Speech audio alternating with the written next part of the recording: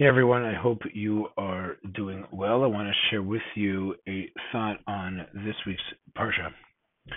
This week's Parsha is filled with a number of different events. Clearly, the main event in our Parsha, which is embedded over a number of series of psukim, consists, of course, of what is known as Chet Egel, which is known as the sin of the golden calf. And I would like perhaps to point out two different ideas, and maybe they're slightly connected between them. Those that are interested, I'm in the middle of a very long series on the sin of the golden calf and the aftermath. You can take a look at the various recordings if you're interested in a lot more detail. But the question, I believe, is, what was the sin of Chet Egel? What did Bnei Yisrael do that was so bad?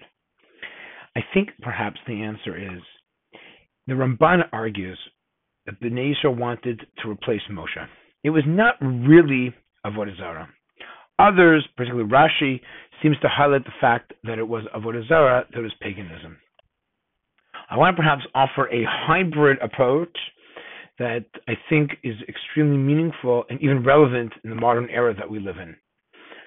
You see, Bnei Yisrael thought that Moshe had passed away, and that, my friends, makes a lot of sense. He left for 40 days.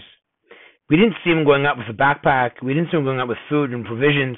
It makes sense that even someone like Moshe, how long could he survive? And not only that, the last image, as it says at the end of Mishpatim, is Moshe is at the top of our Sinai, totally engulfed in fire, totally engulfed in clouds of glory.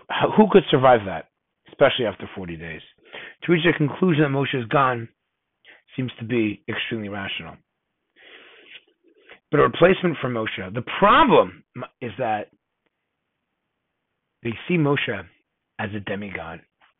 And that is why in Parshas Yitro, they don't want Hashem to give over the Torah to them. They want Moshe to do it. They look at Moshe almost as a mini god. And that, my friends, is extremely dangerous. Moshe is seen as someone who they need. They need Moshe Rabbeinu. They can't have that direct relationship with God. It's too much. It's too intense. What do they want to do? They want to build an egel, which is like a masecha. A masecha is something which is literally out of a molded image.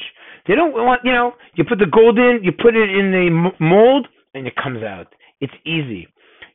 As opposed to the luchot, which are engraved and carved. An amazing contrast. Why do they want a golden calf? A golden calf. What's a calf? A calf is totally dependent on its mother. They want a sense of dependence on Moshe. They want a replacement for Moshe. They see themselves not worthy to have that direct relationship with God, and that is why they see the Egel as a replacement for Moshe and a mask and hidden to have that relationship with God that they felt they couldn't truly have. And so it's Avodah Zarah in the sense of it's foreign, that they don't want to have a relationship with God. They want this intermediary. And at the same time, it's related for Moshe because they give Moshe way too much credit that clearly is a challenge throughout the entire Torah. But it's ambiguous, this type of relationship. There's something maybe positive about it. Sometimes our relationship with the King and the King of Kings can be too intense. The question is, how do you view it?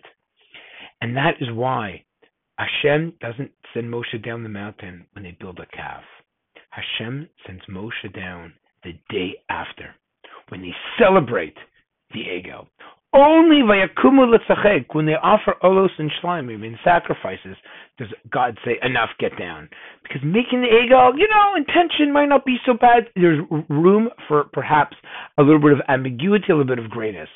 But once they celebrate in the sense of this bestial manner. Chazal say that they literally have this physical, almost intoxic type of a pleasure.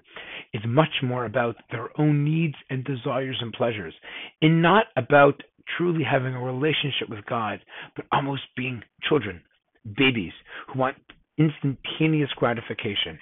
That is that point in time that it demonstrates that their desires of building an egel truly were to mask their own limitations, were to mask their own self-doubts and not wanting to have a relation with Baruch Hu. That is what makes Chet Egel so terrible. And therefore, we have to be willing. We have to be, as we say, Levakia, we have to be searching We have to be looking and growing, wanting to have a great relation with Hakadosh Baruch Hu. We can, each and every one of us, have a direct relationship with Hashem. Hashem is Shomea Tefillah. Hashem listens to all of our tefillos. We don't need someone or anything in between. A direct line to Hakadosh Baruch Hu. May God hear our tefillos, all of our learning, and may we internalize and want to have that relationship with God in a sincere and authentic manner. Wishing you and your families a beautiful Shabbos. Shabbat Shalom.